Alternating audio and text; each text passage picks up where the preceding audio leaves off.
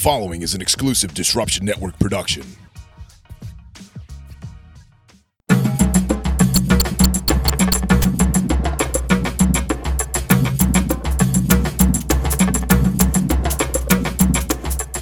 Welcome to Microdose Monday. It's another Monday with another episode of Microdosing. This is episode 3. We're at Disruption Network with my co-host Anthony Z. Well, what's up, Z? Hey, Tucker. Good to see you, buddy. Welcome to another episode of Microdose Monday. I'm liking these episodes, and I want to give a big shout out to everybody that has been downloading the previous episodes. We've had some really good feedback. I'm very happy on the way this whole podcast thing is going, and that's kind of how I was expecting it to go, too. So. Yeah, I got some feedback too. People are listening, asking more questions. So this week we're going to talk a little bit more about microdosing. We'll start off with that, and then we'll see where it goes. Last week we spent some time talking to Mario Garnier about 5-MeO-DMT, the Bufo alvarius toad. This topic will periodically come up through all of the episodes, as will all of the medicines that we've been working with and talking about. So today we want to actually talk about microdosing and what is it. So basically, when we refer to microdosing, we're talking about using psychedelics, if you will, this plant medicine, specifically psilocybin. Have you heard of people microdosing psilocybin? Oh, yeah. Yeah. It's kind of a trend right now. If you think about it, I've seen a lot of reports, and it's been helping people kick addiction and PTSDs. And it's just by taking a little, minuscule of magic mushrooms, if you will. Yeah, that's exactly what it is. It's taking, basically, there's levels of it. But what I want to talk about is the subperceptual dose, which basically, when you have psilocybin mushrooms, these are the magic mushrooms that everybody talks about. They grow all throughout the world. And so they have psilocybin in them. And each mushroom, it's kind of, I'm going to do a comparison with marijuana. Again, you know how you have all the different types of plants now. What do they call it? Gorilla glue, purple skunk, purple haze, all the different names. And that's kind of the way it is right now with psilocybin, that there's all these little subspecies. The main one that everybody works with is psilocybin cubensis, okay? So there's different strands of them as well. Some are called the golden teachers is a very common one. That's probably the one that most people have taken throughout the years at dead shows or going to Mo or anything like that. That's probably the main strand, the main type of mushroom that everybody was taking. So they're the golden teachers. And there's also other ones. There's one actually called penis envy. Kind of looks like a penis. So that's why they call it that. And then there's albino breeds. So basically what they do is they take a very, very small dose. And I'm talking subperceptual. So this is, if we're talking in grams, that this is going to be less than a quarter gram, that you're not even going to feel it. And the idea is building it up in the system so this consciousness of the mushrooms can start to take effect in your brain. What it does is it goes to the serotonin receptors in your brain. The same, we have all these receptors in our brain, the neurotransmitters, and substances, whatever it is, a plethora of substances all throughout whatever it is, whether it's alcohol, caffeine, that they hit in the brain. So it's the same thing with psilocybin, but it actually hits in the brain where serotonin hits, that we have these receptors. And so what happens is it starts to develop a new pathway in the brain. Neurogenesis takes place. And neurogenesis is what? It's basically when new synapses, new nerve cells start to grow. That it's actually, they found it. There's studies. Johns Hopkins did studies. If you Google psilocybin studies right now, it's just going to, a laundry list is going to come up and how healthy they found it to be for the brain with neurogenesis. So all it is pretty much is like a minuscule, but how long do you have to take it for it to really take effect? Okay, so there's a few protocols. Paul Stamets is the world-renowned expert on mushrooms right now, and what his protocol is, the Paul Stamets protocol, and this is like basically the golden standard across the board, everybody's familiar with him, is a 5 days on and 2 days off. 5 on, 2 off. So you take your dose, you take your subperceptual dose, whether it's a quarter gram, a tenth of a gram. Once a day? Once a day, Gotcha. typically in the morning on an empty stomach. Now, obviously, if you're taking a higher dose, you're going to have a hard time, driving to work, doing your regular things. But with this protocol, with the subperceptual protocol, you're not feeling it. Basically, this isn't until like the 3rd day or the 4th day where you start to, like, the music sounds a little better, the sky seems a little more blue, you find yourself whistling, you're just in a little bit better of a mood. It's a very subtle feeling. So then you take your 2 days off, and you're like, wow, so now it's still lingering on the 2 days. Then you start again on Monday. So here we are, Microdose Monday. People are taking microdoses all across the United States. And I'm interested in finding out what are other people microdosing with. I know you can microdose with just about anything. People are microdosing with LSD. This isn't something I'm familiar with, but I know a lot of people that have had results working with that particular substance. I choose to work with the more natural entheogens, and that's what's worked in my life. So let me tell you about how I was struggling with depression, and I had already drank ayahuasca, I had already done iboga, but I kind of cycled. I went down, and I was watching YouTube, and I was like, man, this thing on mushrooms came up. So I was like, I happen to have some, because in the back of my mind prior to that, I wanted these to potentially microdose with, but I had just put it off because I really didn't understand what I was doing. And so finally I said, okay, I'm going to do this. So I measured my dose, I broke up the cap, and I took a little bit, and I did that for 5 days. And then I took 1 day off. It was supposed to be 2, but I only took 1 because I was feeling so good. And it just so happens, so I followed it for another 3 weeks. And I can tell you what, that the clarity that I had while I was microdosing, it was unbelievable. It felt like, my brain was operating at 100%.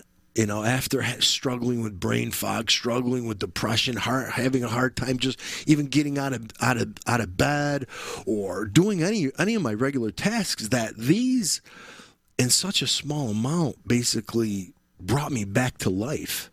It brought me back to life. I went to Mexico at the beginning, so that was in November and December of 2018. I stopped my microdosing because my grandfather died, and I just kind of, took a break from everything, and he died around Christmas that year, and I took it well. It could have been something that really sent me down into a recess of darkness, but I handled it well. And at that point, from the microdosing, I decided that I wanted to build a better relationship with these mushrooms, that I really wanted to understand them, that I wanted to take them to the next level, and actually do macro doses. So I ended up going to Mexico. There was a retreat down there in Playa del Carmen. It was on this... it's considered not an ashram. One of these, he was a follower of Osho. His name is Ozen. So this, you know who Osho is? There was actually a documentary on Netflix about they all went to Oregon. They had this big commune, sannyasins they were called, Wild Wild Country. Did you see that on Netflix? Oh, so it was a big deal back in the 80s. Anyways, he had a lot of followers, and this guy Ozen was one of them. After Osho died, Ozen opened up this ashram. He built this in the jungles of Mexico, the Mayan jungles. I mean, there's trees, monkeys, everything in there. And then you have these wooden planks and kind of nice little huts where you stay, and there's this community. And so this is where the mushroom retreat was. And there we were allowed to go deeper with the mushrooms in a facilitated way. There was a shaman there. There was facilitators there. Every day we had group sessions after the ceremony. So it was definitely a safe environment where I was able to explore going deeper with these little teachers, as I call them, because they're really a consciousness of their own. They do things in the mind. It's not like taking a synthetic pharmaceutical. It's just not like that. That there's something going on there that is inexplicable, but that we have been doing for thousands of years as humans. We've been eating these mushrooms. There's a theory. It's called the stoned ape theory, and basically Terence McKenna came up with it, where he said that humans evolved because they were eating these psilocybin mushrooms from the animals, and that it allowed our brain to grow more, and so we evolved. This sect of primates evolved to become humans through eating magic mushrooms. Wow, I never heard that theory before. Terence McKenna. Paul Stamets talks about it on the Joe Rogan podcast. Great podcast on Joe Rogan. Paul Stamets, they sit there and they just talk mushrooms all day. So I'm not as educated as Paul Stamets or even Joe Rogan on the topic. I can only talk about what's happened with me. And I want to tell another story about these mushrooms and microdosing. So I had a friend that was struggling with addiction. He was struggling with opiate addiction. He had been using various opiates over the last 10 to 15 years. And it had really come to a point where he had had enough. He had been to rehabs. He had been in 7 rehabs. He completed 5 of them, walked out on 2 of them, and he's still struggling to just live his everyday life without the use of opiates. And I'm talking hardcore opiates. I'm not talking just the pill. Not that pills aren't also hardcore, but we're talking, heroin and things like that they get on the street. So this person had been really at his wit's end, and he had reached out to me for help. What can we do? Now, I had heard of Iboga and Ibogaine treating heroin addiction, treating all of these opiate addictions, where it actually takes away the withdrawal symptoms. I had heard that. There's a lot of talk about that. I think we talked about it on Disruption Network before Ibogaine, and there was back in 2017. Back in 2017, yeah. Mm-hmm. And so I hadn't. You have to really be trained to work with Iboga and Ibogaine. That you really should have a medical doctor there, because that is a serious medicine. People can die on that one. That it can be toxic. That it could lower your blood rate so much, or your pulse and your blood pressure so much that you could die on it. So, when they're working with Iboga and Ibogaine, especially for a detox, that it needs to be done in an Ibogaine clinic or a medical setting. A lot of people work with Iboga after they've already cleaned out from the addiction. So basically what happens is, they'll clean out, they'll go for the Iboga ceremony, and then they're able to get all of the benefits of that plant. The Ibogaine is just one alkaloid of that plant, which is particularly a strong one that can help fight the cravings and withdrawals.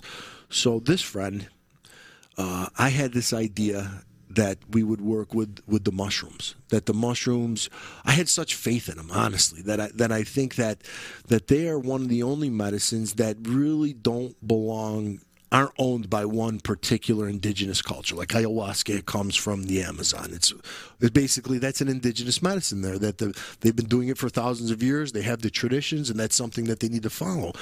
With these mushrooms, they grow everywhere. They grow in India. They grow in Ireland. They grow in They grow in shit. They grow in shit. Yeah, they grow in shit.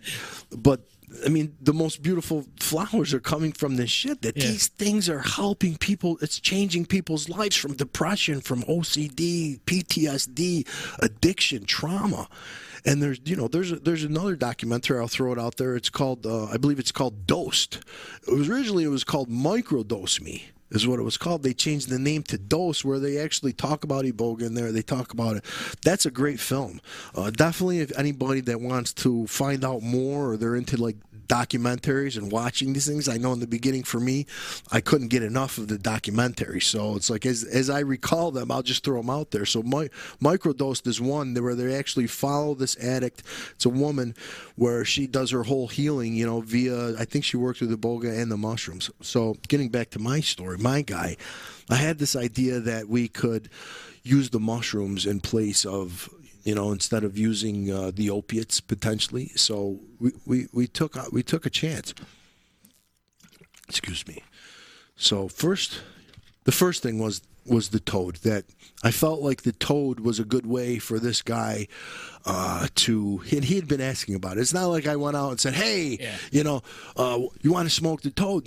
The the way this works is that these people have to seek it out themselves. They have to ask the questions. They have to want to do it. Like, hey, how did you do this or any of that? That's the way it's got to be.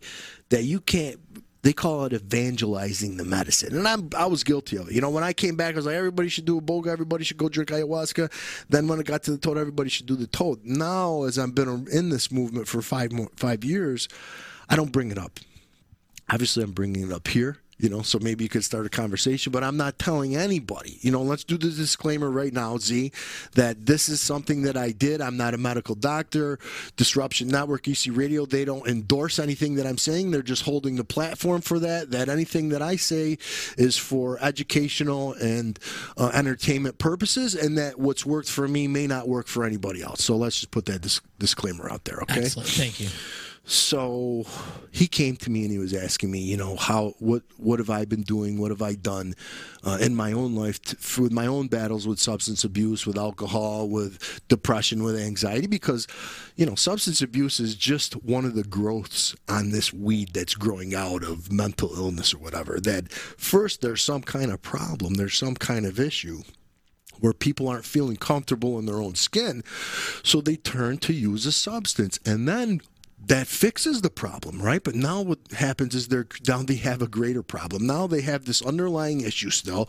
Well, hey, I was a little shy, but I started doing cocaine so I could be more outgoing. Now I'm outgoing, but I had this cocaine problem. Then when the cocaine's gone, I got a cocaine problem, and I'm still shy. Vicious cycle. Whatever it is, you know, and that's just an example. So there's always something underlying with this. And so with this guy, using the toad is like, you know, it's like hitting a nail with a sledgehammer, basically. You know, this is,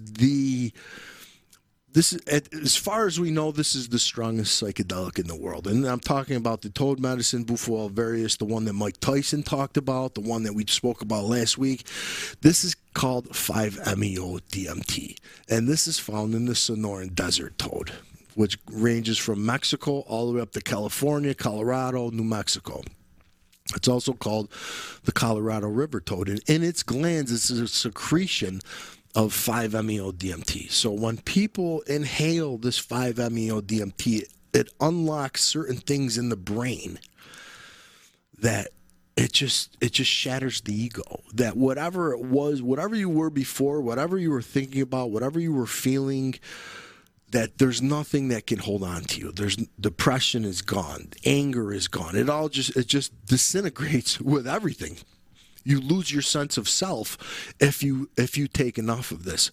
So by doing that, you can break this chain of addiction, of this mental chatter, of this behavior, of this habit. So that's what it does. And for that, you know, I mean, it only lasts anywhere from 5 to 15 minutes of the peak. So that's what you started your friend on, was the toad? The toad. Yeah. And the idea behind that was I felt like it would be a good way for him to potentially see what he's doing to himself. Because the way it works, I mean, it's to try and explain it is just next to impossible. You know, it's like, how do you explain, you know, what love is or any, you know, trying to make sense of this. I mean, people would think, oh, yeah, it's tripping or this is fun. This is not something that people do recreationally. Right. It's not something that you're going to do on a Friday night with your buddies. People are not sitting around in a circle and saying this is going to be fun, because it doesn't work like that. It could be so scary. You know, some people scream. You got to be careful. Some people scream. Some people roll. Some people, there's, you know, potential to vomit. You know, I've been punched in the face in a ceremony where, you know, we've been working with people that people can really bug out because it is so scary.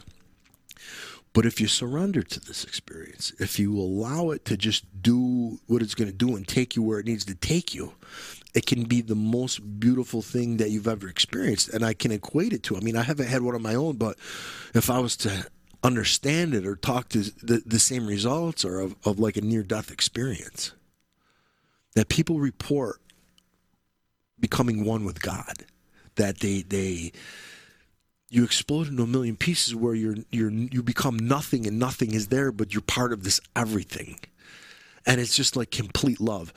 There's an episode on the Vice channel where Hamilton Morris smokes the toad. It's a couple years old. People could find that. It's a Have you seen it? I have not.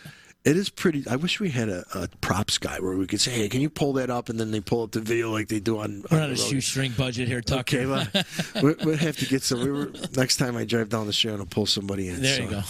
So it's disturbing because when there was 4 people that took it, and one of the guys, the server, was this guy, Dr. Jerry. He's one of the more famous Mexican toad shamans. He's the one that served Mike Tyson. But when he served this guy, he was by a little creek.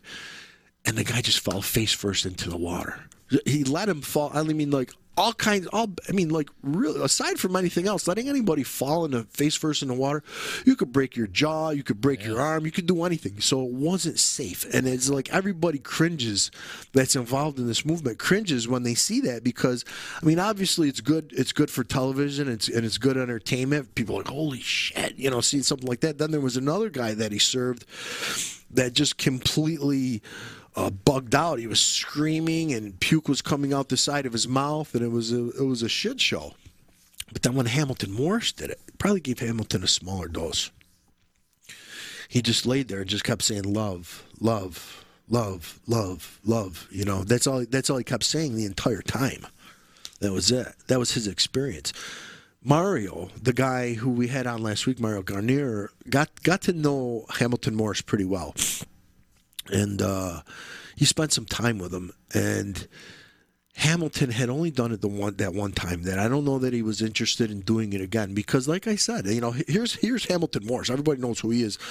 What is it, Psychedelia or something on Vice? That show where he goes around and doing all these different, entheogens, these different psychedelics, and he reports on them. He's very scientific, more of a psychonaut actually than looking for healing. That he doesn't. I don't know that he's working with spiritual. I mean, it can go either way. You can work with spirit, and this whole thing is on a spiritual plane, or you can go the Western route of it and psychonaut the way they think about it, and just it's more scientific, But for me, it's always a spiritual thing. That I only do any of these medicines when I absolutely don't want to.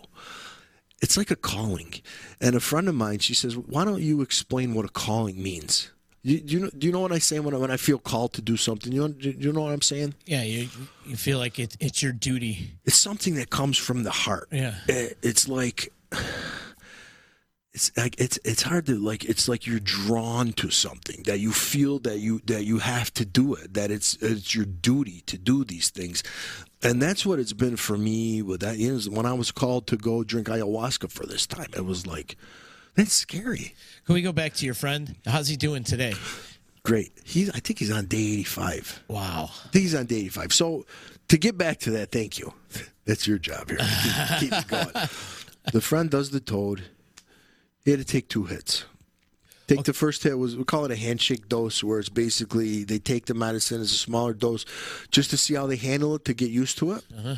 And then we could administer the higher dose, which is the one that can really rattle the cages, that can bring them to what they call a breakthrough, where you're actually breaking through to the other side. And what that is that's leaving this dimension and entering the next stratosphere or whatever it is. He was hesitant to do the second one because he was so frightened off the first one. I said, "You have to trust me. That you came here to do this work, that you're okay. If anything happens, I'll just call 911. That's, I'm not afraid. Whatever it is we're doing here, this is done with intention. This is something that's used for healing. And if anything was to happen, we would have called the 911 immediately. But that wasn't even going to happen. It was just his fear coming in. Took the dose, and what he said was one of the first things when he was saying when it was coming out is, "This is life-changing. This is life-changing. This is life-changing." And I hear that a lot. I hear it before. But I've seen it change his life. That day he decided that he's done with opiates. That it was it. So it worked even better than I thought. That my idea was to just give him enough mental fortitude to consider the choice, to think about it, to show it what you're doing to your body. And there was a lot of tears being shed in the process of his 2 hits of this Bufo alvarius. He's just kind of going back through a whole array of emotions, and that's what I mean, I can't imagine what was in his mind, and honestly, I didn't pick his head to see what he was feeling, because that's a personal thing, right? This is whatever caused him to get involved in that, and whatever skeletons are in his closet. That if he wanted to bring it out, then he could. He shared some of the things, and when people tell me things, it's like goes in one ear out the other, because I don't want to be carrying everybody's problems around with me. And then, if I'm hearing it, then I'm carrying it, and then it could make it my own. So I'm very cautious about when people say things to me, to understand, to be compassionate, and to just let them do their own process. So I wanted to follow up with this. Now this is off the charts what we're talking about. This is something that people aren't doing. I called a couple of my friends and asked them, like, hey, have you ever used the toad to combat addiction with heroin? Have you ever used mushrooms? I called my ibogaine guy. He didn't want to tell me nothing, because he didn't want to be attached to this. He said, no. He doesn't even want to talk about ibogaine anymore, because sometimes it doesn't work, or he doesn't want to be attached to it.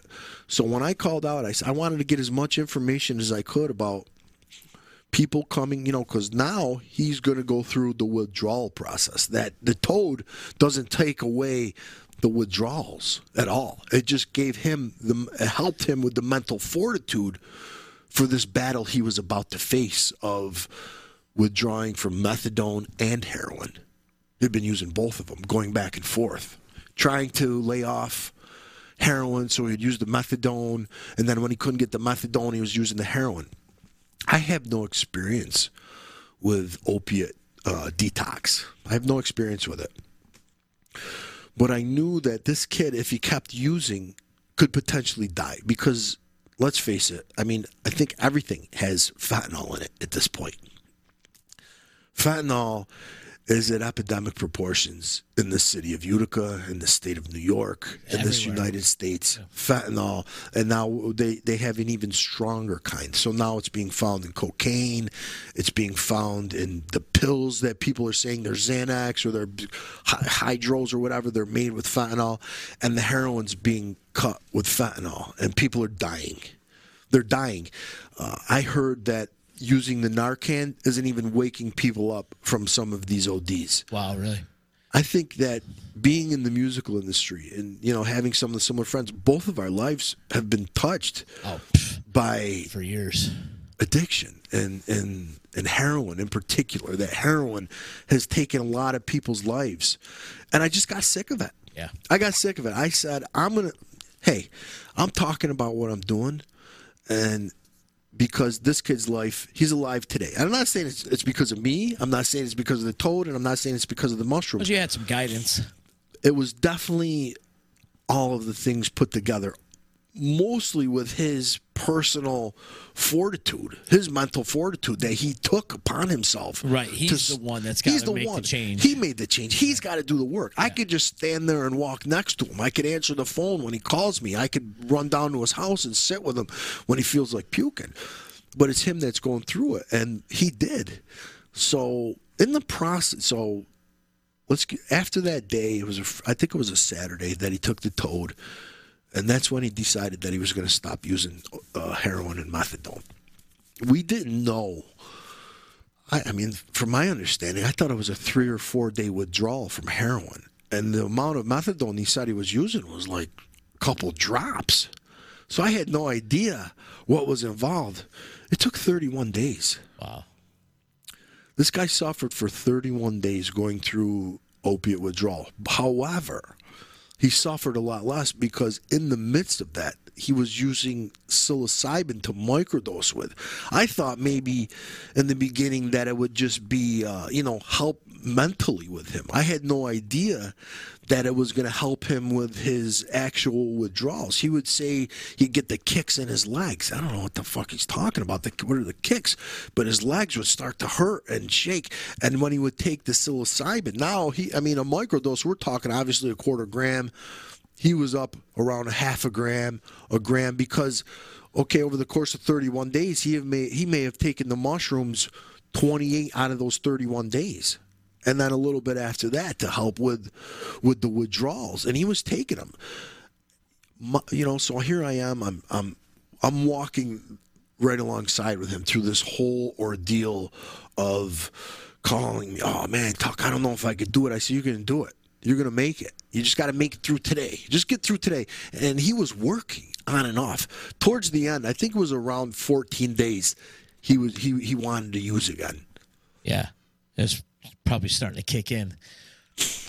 At 14 days, he called me up and he said, man, I'm at my worst right now. It was a bad... The night before, check this out.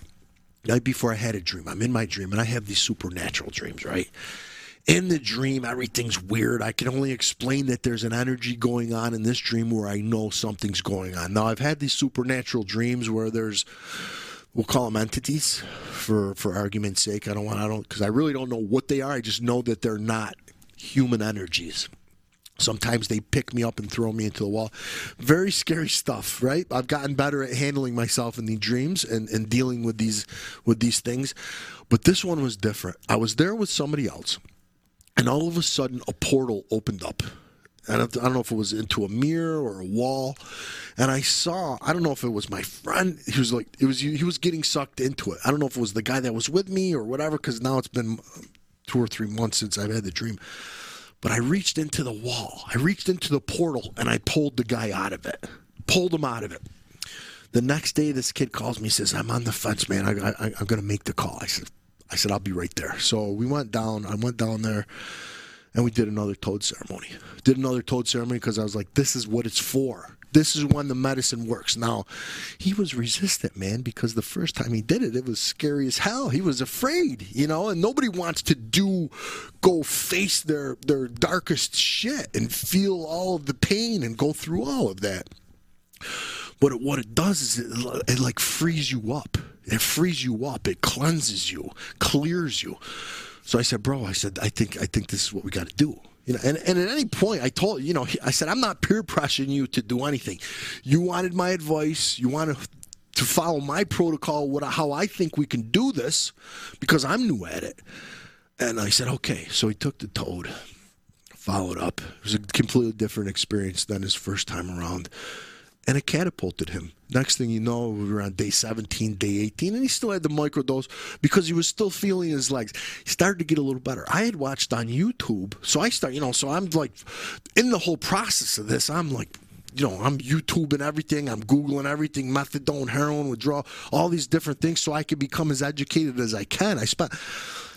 his first, his 30 days, I was talking to him every single day, multiple times a day, and I wanted to be educated as much as I can about, what he's going through. And, I think it was on day 14, I was like, this guy's, he's giving it his all. And I was smoking cigarettes at the time. And I grabbed my half a pack of cigarettes and I just threw it. I said, if this guy can go through this heroin withdrawal, this methadone withdrawal, I can do the tobacco. And that's when I stopped smoking cigarettes along with him. And so I got something out of it too, right? I think he's on day 80 now. Wow. Calls me, he had his birthday, he was clean on his birthday. His daughter's school graduation, he was clean on that. There was Father's Day, Memorial Day, the 4th of July is coming up. This kid, he's got a whole new life. He's got a girlfriend now. And he calls me all the time, says, thank you, you gave me my life back. And it's not me. I played a role. Right. But this is a success story. And I really want, this is why I think when we first started talking about this podcast, again, as we talked about it multiple times, that this was what got you. Yeah. Wasn't it? Was helping people and just changing lives, inspiring. The whole reason why we started Disruption Network. Just to get out there and tell a story and create some good content. And I feel like this is very important and people need to hear this. This particular story, if I never do another podcast, if I never do anything, if I never talk on the radio again, if I walk out this door and I get hit by a bus, let this and Purple Cow Wings be my legacy.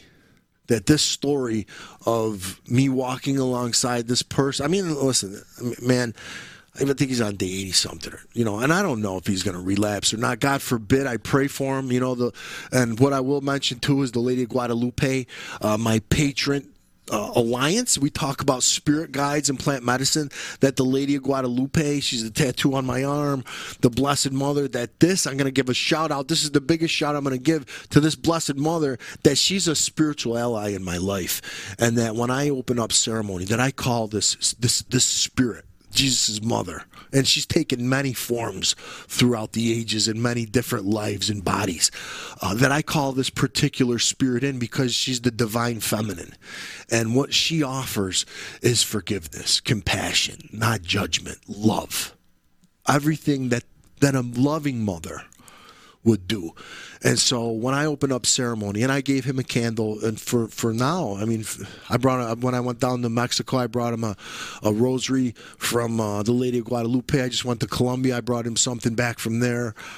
So that it's so important that these healings happen on so many different levels with so many different things going on. It's not just the toad, it's not just ayahuasca, that it's the ocean, that it's the sun, that it's the bum on the street that you meet, that you said something to you that resonates, that it's just the shift. It's the littlest shift, whether it's holding your glass of water and putting a prayer on it, putting the prayer into the water and then drinking it. I've had that happen to me before, man. That was like part of my mushroom story. Like when I was watching, before I started microdosing, I blessed the water. I saw the video on TV, and my life changed. So, I don't know what it is, from one little thing to another big thing that can make these things change in life. That it's amazing.